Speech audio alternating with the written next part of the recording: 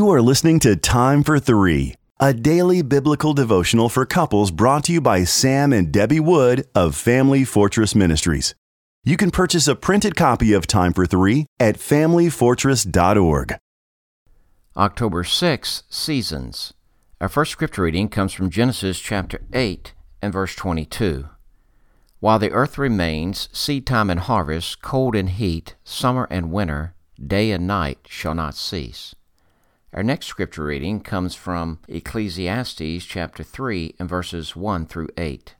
For everything there is a season and a time for every matter under heaven, a time to be born and a time to die, a time to plant and a time to pluck up what is planted, a time to kill and a time to heal, a time to break down and a time to build up, a time to weep and a time to laugh, a time to mourn and a time to dance, a time to cast away stones and a time to gather stones together, a time to embrace and a time to refrain from embracing, a time to seek and a time to lose, a time to keep and a time to cast away, a time to tear and a time to sow, a time to keep silence and a time to speak, a time to love and a time to hate, a time for war and a time for peace.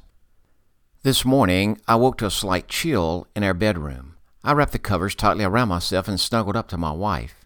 The cool temperature made me want to linger and enjoy just a few more minutes of warmth and relaxation.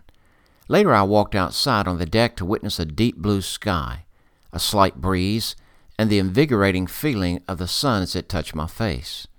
Fall, one of my favorite times of year. It's in the air. The leaves turn bright colors, and to my delight, the weekly chore of cutting grass gradually disappears. Fall is a season to enjoy the thrill of college football. The chill in the air makes that cup of coffee taste even better than it did in the summer.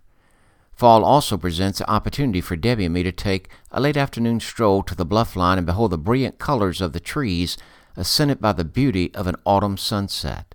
This season constrains me to glorify God by taking pleasure in His magnificent creation. In the mighty sovereign work of our great God, He has given us seasons, or divisions of time. He regulates them for our good and for His glory. Ecclesiastes chapter 3 and verse 1 tells us that there is a specific season of time for every matter or purpose under heaven. Writer Stephen Alford states the two words under heaven are not only a reference to this earth, they're also a reminder that everything that happens on this planet is under the eye of God, and therefore to be done to the glory of God. Just as there are climatic seasons, our marriage experiences seasons of change that are regulated by God. There are seasons of laughing, dancing, mourning, healing, enjoying the birth of a child, and experiencing the loss of someone we dearly love. Each of these is a unique opportunity to unite as a couple and look to, trust, and glorify God. What season is your marriage currently experiencing? In what ways can you approach this period so that God will be honored and glorified?